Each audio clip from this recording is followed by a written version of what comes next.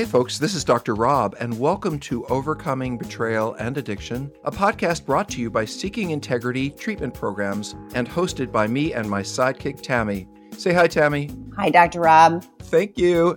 Our show provides useful answers to your most asked questions about cheating, betrayal, and addiction. Let's get started. As we speak, my husband is attending week 4 of Out of the Doghouse. Should I expect to see any changes in his behaviors towards me? For example, being more relational, being present, showing compassion and empathy, and listen to me when I express that I'm experiencing triggers. What practical things is he learning that can help recover our marriage? He is also working with a therapist. And this person does not indicate a CSAT therapist or if there's sex addiction, it's just the betrayal. So I'm just clarifying for you. I wondered if you'd like to start answering this question, to be honest, because I don't know, it just seems like a Tammy question, and I'll answer after you.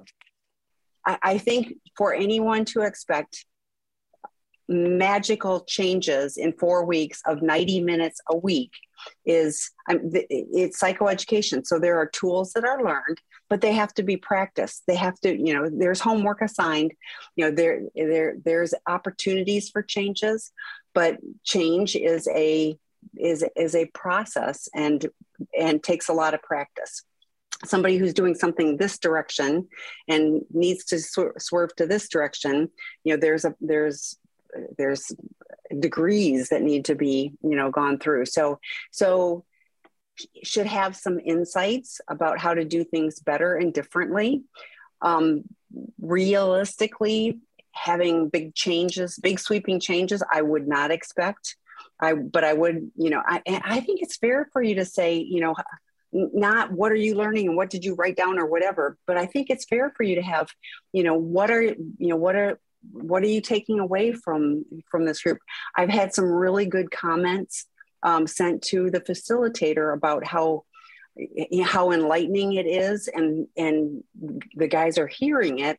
It's just moving it from here down to here and implementing the actions, that's challenging. But I would love to have you have a conversation about in a but just in a curious way. I'd love to hear, how you're feeling about this group. There's an Out of the Doghouse, 2, so, more will be revealed, but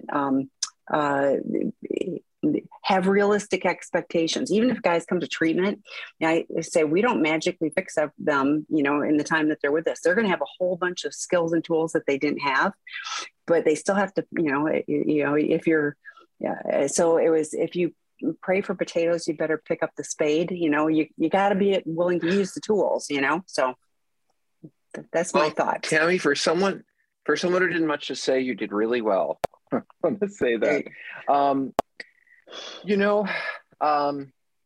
do I answer your question? I want to say, first of all, I think your questions are good ones to be asking, because what you're looking for, compassion, empathy, being more relational and present, is exactly what you want and makes sense for a healthy relationship. So of course, those would be the things you're looking for. I probably would say something like, I had hoped that things were more, I don't really feel the engagement I was hoping from with you. And I'm wondering if there's anything you're learning from that might help us be closer. Like Tammy said, I wouldn't probably, get really deep into the, what have you learned this week? You don't want to turn yourself into mom. But the other thing is that, I say a lot, and Tammy, I have to say it in the right way. We can learn fairly quickly how to stop the addiction, but being kinder, nicer, more emotionally generous people can take a long time. And I am glad that your spouse is learning the pieces that he needs to learn, but how to make use of them takes time. I would also think these are therapy issues, which is, I don't seem to be as empathic as I'm supposed to be, or as I want to be, or, what am I missing? Stuff like that. I also be curious, how does he feel about taking the course? Is he resentful?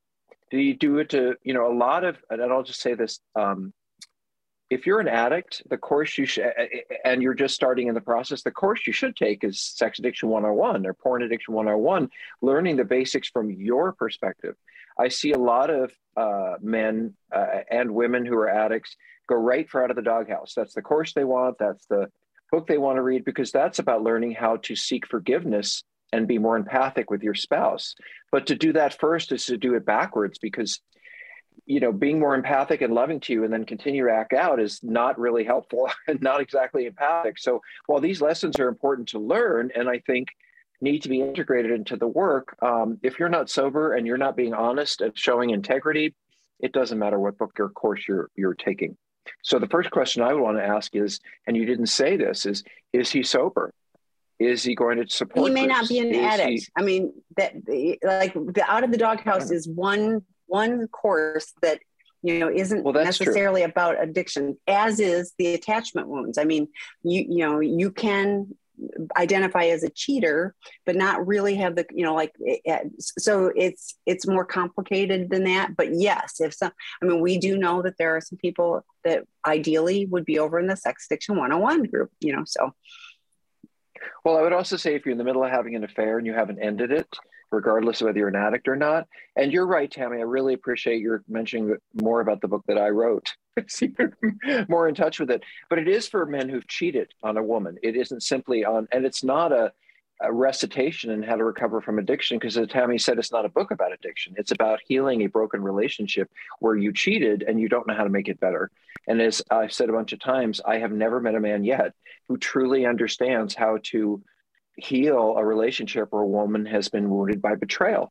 We are so lined up with flowers and candy and moonbeams and taking you on vacation that we don't understand the emotional piece is so much greater than that.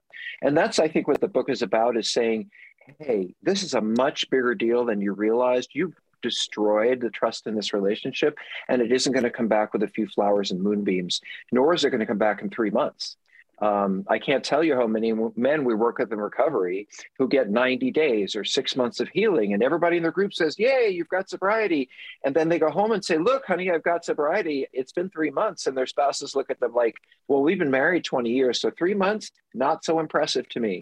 So this is all also part of the challenge for addicts, is we're used to seeking validation and support from you. And now we can't get it, nor should we get it. So anyway, lots of answers to that question. Well, and one more quick thing, the information that he's learning, there's homework. That's the great stuff to take to his therapist and work on, like there will be insights, there'll be patterns, like those type of things. So, that would be great work for him. I hear often actually from therapists that appreciate having their clients in the work groups because they see so much more progress. This is psychoeducation. It's not the stuff that you're going to get in a 50-minute session with your therapist. So the two of them together, can really help a lot. So, okay, next question. My husband of 18 years is an SAPA. We are 7 months into our second D-Day. He is sober, but not in recovery yet. He sees the CSAT weekly, but has been dragging on everything else. He said today that he has had thoughts that a separation might be good for him to work on himself and have to do this on his own. Should I see this as a red flag of possible relapse, or should it be something that we look into? Have you ever known this to be helpful for the relationship? Well, I'm going to read into this one, if that's okay. Please. Most of the men that I work with who are involved in relationships with women deeply want those relationships to work. And one of the reasons they come to Seeking Integrity, I think 90% of the men who come in who are straight come in because they want to rescue their marriages, and they are or their family lives, and they're so invested. Honestly, can I stay? Will she let me stay? Will he let me live there? Can I, even just live in the closet because I so want to be around them and have them be a part of my healing. So I have to say that this is a red flag for me. And it makes me think, is this someone who's having an affair and they want to have more time in their affair? Is this someone who, you said he's sober and not in recovery? I don't know that there's a whole lot of difference. Maybe acting out is the sober. Yeah, I discern sober is useful. Sober and recovery. Yeah. Sober is great, but being a person who's committed to healing and being a better person is just as important. How about that? And so, I have to wonder, is this person having an affair? Are they still involved in their addiction? I wouldn't see it as much of a relapse as a big warning sign for me. Do I need to get a lawyer? to make sure I know what my rights are. Do I need to look at the money? I mean, what is going on with this man? Because it is not typical. In fact, what is typical is for a female spouse to say, I want you out of here for a while. Or maybe a therapist might say, I think a separation might be good for you guys. But for the addict to go to the spouse and say, I think I'd like a separation, to me is a warning sign. It just is. What does he see himself getting out of this? And how does he possibly see it's going to help you guys to heal? Just doesn't sound like something an addict would say. But Tammy? So yeah, a whole bunch of red flags that I have to do this on my own. He'll no, I mean, recovery is about healthy connection. It's about those work groups we were talking about. It's about everything else. He's dragging his feet. So to me, and I'm making this up because it's just what I'm reading, but I was like, oh, you're feeling like he's dragging his feet. So you're paying attention to what he's not doing. And, you know, he probably feels some pressure about that. And so if he goes somewhere else, then you're not there. And he doesn't have to think about, you know, to me, it's compartmentalizing and preparing to act out, you know, whether he does or not, I don't know. But, you know, I'm with Dr. Rob, I would, you know, and if you're going to do even a therapeutic separation, you know, have a plan about what you expect to see, you know, in a certain time frame, and that he has those benchmarks, you know, and I concur, you know, consult a divorce attorney, know what your rights are. You guys have been married 18 years.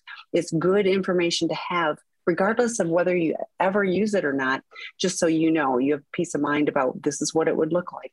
So, okay, next question. And there's other warning signs in there, like second D-Day, like you've already had disclosure and now you're getting another disclosure. He's not in recovery yet. He's probably not going to support groups, 12-step and all of that. I wonder, and for you, I have to say, as a spouse who has been violated, the thought that my partner is going to be out there living alone, no idea what they're doing on their own, is going to leave me worried all the time.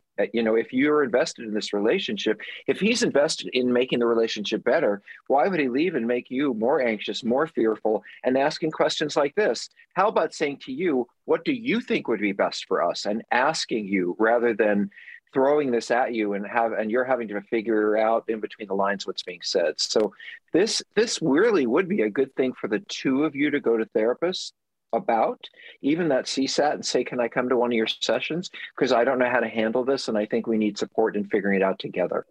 Yeah, I don't think I take this one on alone. So that's my feedback. Okay, can you explain what it is the sex addict is seeking? Validation boosts in self-esteem. I'm so confused. My husband has everything he could need. Good job, wife that's trying to be patient and supportive. 2 loving, healthy kids. He continues to get in situations that lead to severe negative consequences. When accused of doing stuff, denies it completely, even if his story or rationale makes 0 sense. Tries to quick fix his life by trying to win the lottery, gamble, thinking that it will make things all better. Looks up stuff like how to change my life quick. He finds this change your life in 30 days crap. I'm just like, how dumb can you be? Where is the logic? He seems so sad, unhappy, insecure, and even at times seems to be truly remorseful and guilt for his actions. But can't seem to know where to start or how to change. I'm starting to work on me, but having a hard time thinking it'll work. Well, there are a lot of questions in there, Tammy. I would say at least 9 or 10. But I wanted to start by answering the first one. As a sex addict, I don't think that what I was seeking was, I do think I was seeking validation, but not in a sense that anyone in my adult family life or work could have given me. What I was looking for is the kind of validation that a 4-year-old or 7-year-old looks for, or someone who is so frightened of connection that I wanted control over how I made connection. You see, a sex worker and affair partner is never going to disappoint me, let me down, make me have negative feelings, because I could just pick another one.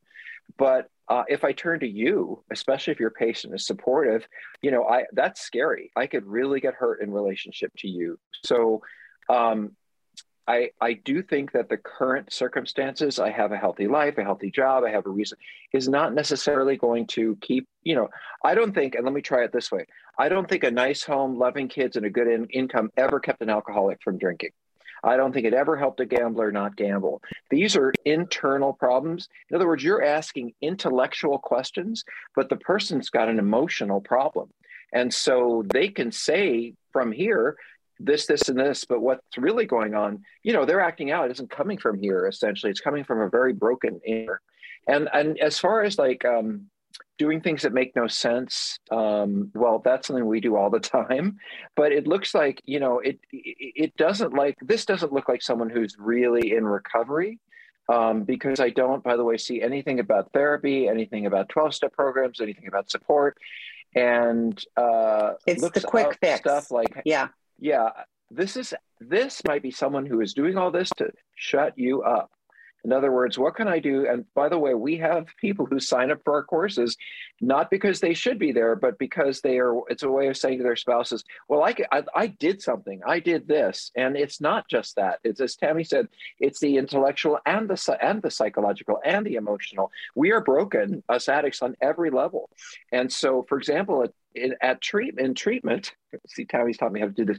At our treatment center, we're not just dealing with intellect, we're not just dealing with emotions, we're not just dealing with trauma, we're not just dealing with addiction, we're dealing with how it all fits together. And so that is a part thinking process, but a lot an emotional process.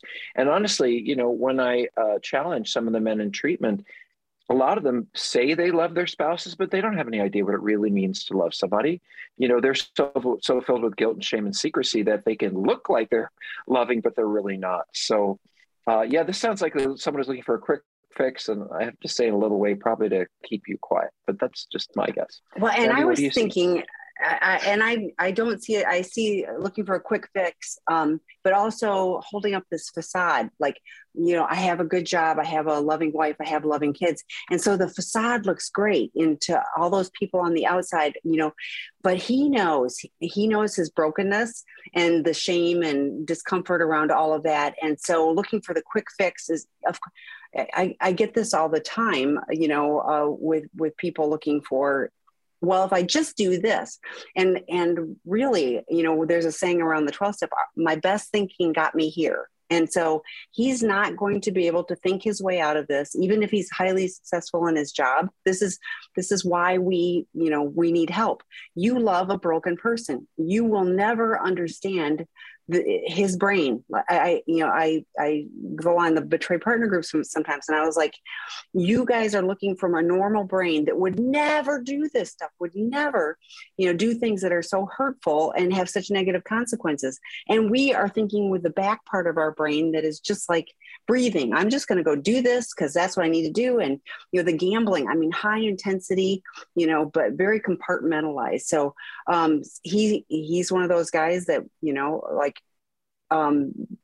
hang on, I would love to have him, consider seeking integrity. We do 4 to 5 hours of assessment. We were looking at all the underlying stuff before they even come in. And we want to understand all those pieces that are put together, and how someone they have an aftercare plan for them. He's a married guy with 2 kids. So his aftercare plan is going to be different than someone who's single or someone who's retired or whatever.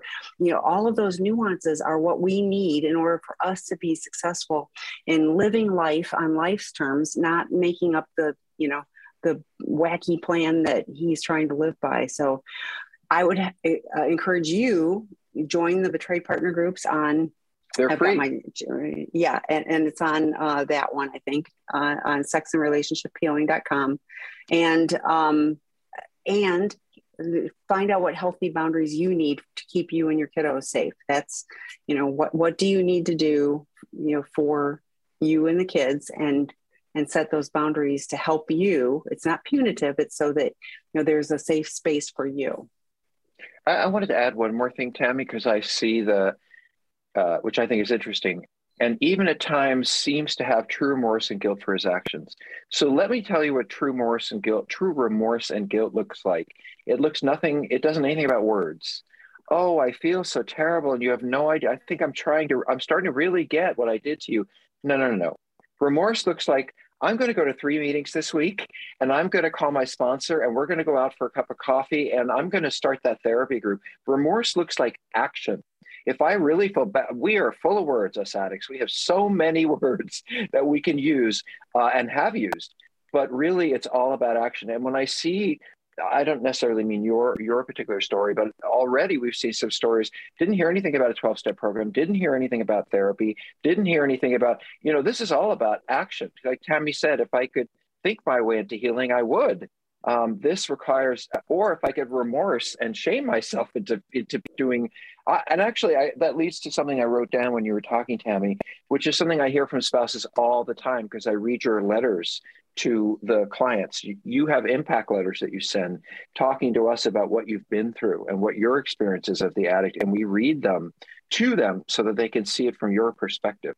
And by the way, I've had many, many men say, my spouse has said that to me a million times, but when I hear it here, now I really hear it, because they're not just saying it, they're not just listening like, let me shut her up.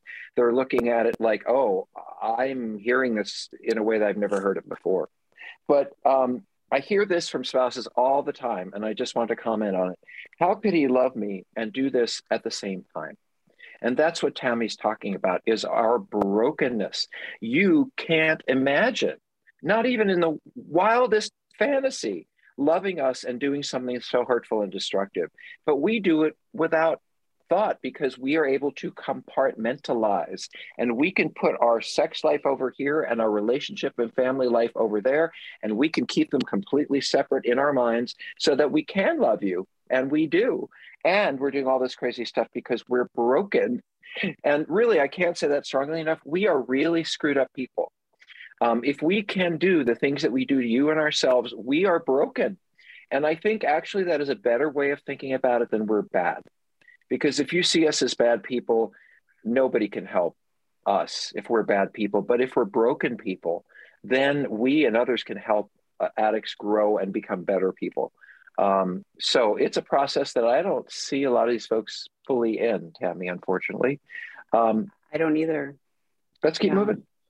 Okay, last summer we had some kids over to swim ages 5 to 11, and my recovering SA husband had a sexual arousal when seeing one of the young girls in her bikini. He was alarmed because he has never viewed child porn and has not been attracted to kids, only adults. Could this be pedophile OCD? Will a CSAT be able to determine this through therapy, or is he lying to himself and me about a much deeper issue? Well, I have to say what I like is that he told you. And my husband said that he got aroused. That is that's a really hard thing to say about this population, that you had an arousal interest at all. So I do want to validate his going to you and saying this. This is what we want, is for him to say, hey, I had this thing and I don't know what to do with it, but I want to tell you and not keep it a secret. What it means, I don't know. I mean, I haven't interviewed him. I don't know him. I don't know what that 11-year-old looked like. And I'm not in any way saying you should be interested in an 11-year-old, but there are 12-year-olds who are, they're busty. And, I had hair on my chest at 12. So excuse the personal statement. So, but I don't want to blame the victim. It's obviously inappropriate. It obviously doesn't make sense. I don't know whether he's done this one time or 100, and neither do you. So the answer to this, you can make up any kind of answer you want, but I would want to, yes, a CSAT will help determine what this is all about if he's willing to be honest. If he's not willing to be honest with a therapist, then, all bets are off. So is he lying to yourself and you about a much deeper issue? I have no idea at all. Tammy, I guess, do you have more thoughts? No, and just so you know, not most CSATs are, they might be able to have an inkling about what's going on and they can do some basic assessment. But at the end of the day, there are sex offender assessments that are very different. So I don't know that one, but not do, and it says, this is last summer. So here we are tomorrow is February, and it's deeply concerning to me that this much time has passed and there hasn't been a full-on assessment. So sooner rather than later would be my encouragement. So, okay, next question. I am a male addict in recovery for just under a year. I'm finally fully opening up to being completely vulnerable with and fully sharing whatever I think of and possibly can with my partner. Oh my. Like that's my personal reaction. That wasn't in there. In the past 2 days or so, I've been having mental blocks on things to share. Any advice on how to get over or through these blocks? Are there any specific sharing exercises that I can do to stimulate the process further? Well, Tammy, you said, oh my. And so you're going to have to explain that to us. I love my husband. I don't want to know and he doesn't want to know mine. Like, I don't want to know every single one of his thoughts, and he would probably like me to talk a little less. So that's a whole different thing. That's what I was like, being completely vulnerable and fully sharing. I'm like, that's a lot. That's a lot of, that to me, it's just like, and with your partner. So to me, I have a recovering community that I go share a lot of stuff with, so like, I don't know, like, I guess I'm having I think having some things, go share with your sponsor, not with your partner, but that's me. Well, I see this person looking for advice, and, I don't know you guys, and I wouldn't know how to advise you, but I really think this is a therapy thing. Like when you say you're looking for exercises, to me, that means you're looking for a professional to guide you, because book exercises are great, but these issues are way too traumatic to read a little questionnaire and say, oh, okay, I'll just go through this. I do think that you're someone who should be in a betrayed partners group to begin to hear how other people are handling this. I don't see anything about disclosure. This person is the male addict. Oh, and fully sharing with my partner. Yes, that was my, like, I don't think partners need to hear every detail. And on some level, I'm also going, just have some fun, like do something that's like not about sharing deeply on every single level. Oh my gosh, it just feels like that feels heavy to me, but maybe it's just me. Maybe I don't have the emotional tolerance. I don't know. Well, I also think, again, I'm going to go back to therapy, because if you don't know what to say or how to say it, you should be guided. And if your partner doesn't have the emotional support to hear those things, you can completely overwhelm him or her with your answers. It's great that you feel you're ready to be vulnerable. Does that mean your spouse has the support to hear it and get supported, or are they going to want to kill themselves after they hear all this? Do you understand how to do this? Meaning that we strongly discourage graphic details. We don't want you to say, this person had big V's, or, I was fantasizing about that when I was with them, or, specific details about your sexual acting out will leave your spouse never able to be sexual with you again without thinking about all this, no less walk down the street. So I do think what Tammy said is accurate. You don't want to share every single thought, no matter how vulnerable you're feeling. You need to take direction from people who can advise you. And I appreciate you're asking it here, but this is, come sit with us for a couple of hours and work on it, or find the right therapist. By the way, if you are looking for someone to work with, Tammy often makes referrals around the country. She and I know people, all kinds of really around good therapists. World. We know the ones that aren't so good. So it's TAMI, it's 4-letter word, TAMI at Seeking Integrity. We don't get kickbacks, but we do make really good referrals because we know those folks. And a lot of them sit with me in consultation every week. So I get to know them by their questions, as I've trained most of them, to be honest, at this point. Thank you for listening to this episode of Overcoming Betrayal and Addiction. If our words have led you to seek help, please reach out. You can always find us at www.seekingintegrity.com.